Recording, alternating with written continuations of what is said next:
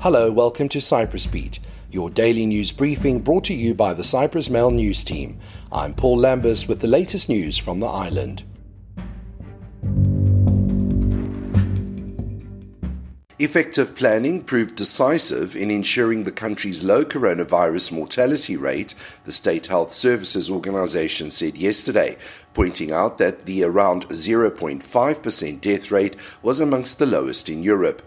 A total of 559 people have died in Cyprus from coronavirus, with the deadliest month being August, when 93 fatalities were reported. The organisation said it managed to provide more than 300 beds in COVID-19 wards and created new ICUs in a limited time, while hiring 270 additional nursing staff. It said state hospitals have treated more than 6,000 coronavirus patients, of whom 600 required intensive care.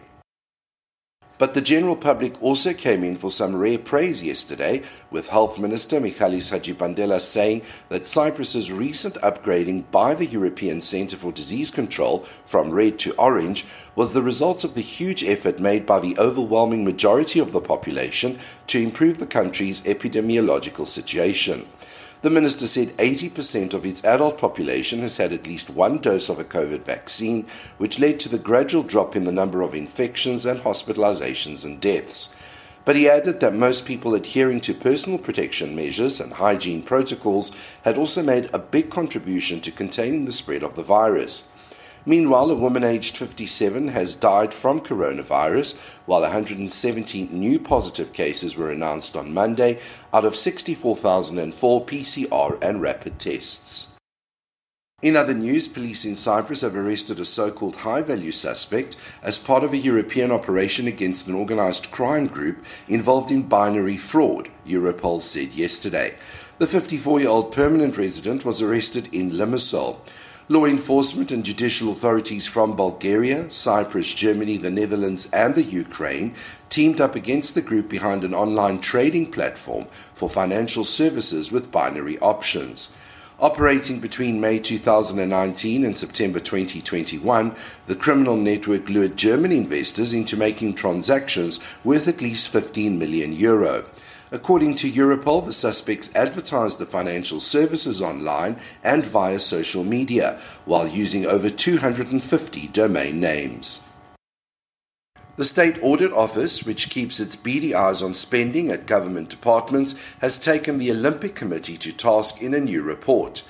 The state-funded committee spent over €8,000 on consultants in 2018 for the preparation of a letter responding to the audit service, and close to €18,000 to improve its 20-staff organizational structure, according to an audit published yesterday. The report also includes 2 cases of conflict of interest concerning the same board member. In 2016, the board approved participation of a female athlete who is a first-degree relative of the board member, while in January 2019, the board decided to bestow an award on his wife. Schools were back in the news yesterday, with Education Minister Prodromos Prodromou saying that 1 in 5 children finish public school with insufficient knowledge of Greek. Citing data from ministry studies, he said that about 10% of children finish primary school on the spectrum of illiteracy. The minister said continuous assessment must be introduced urgently, a reference to the ministry's push for more regular exams to be held. He said over 2,000 children every year finish school and have not learned Greek, achieving a score from 0 to 5 out of 20 in the final exams. And finally, a version of Samuel Beckett's iconic play, Waiting for Godot, adapted into both the Greek and Turkish Cypriot dialects, has won 2 major awards at the 3rd International Maltepe Theatre Festival in Istanbul. Greek and Turkish Cypriot's co-directors, Kostas Silvestros and Kubilay Erdelikara, won the Best Director Award, while actors Yorgos Kyriakou and Izel Seliani shared the Best Actor in a Leading Role award. The play has toured widely in Cyprus, and the usual French setting has become the Green Line in Nicosia. As he received the award, a delighted Silvestros said the whole team were working together for peace on the island.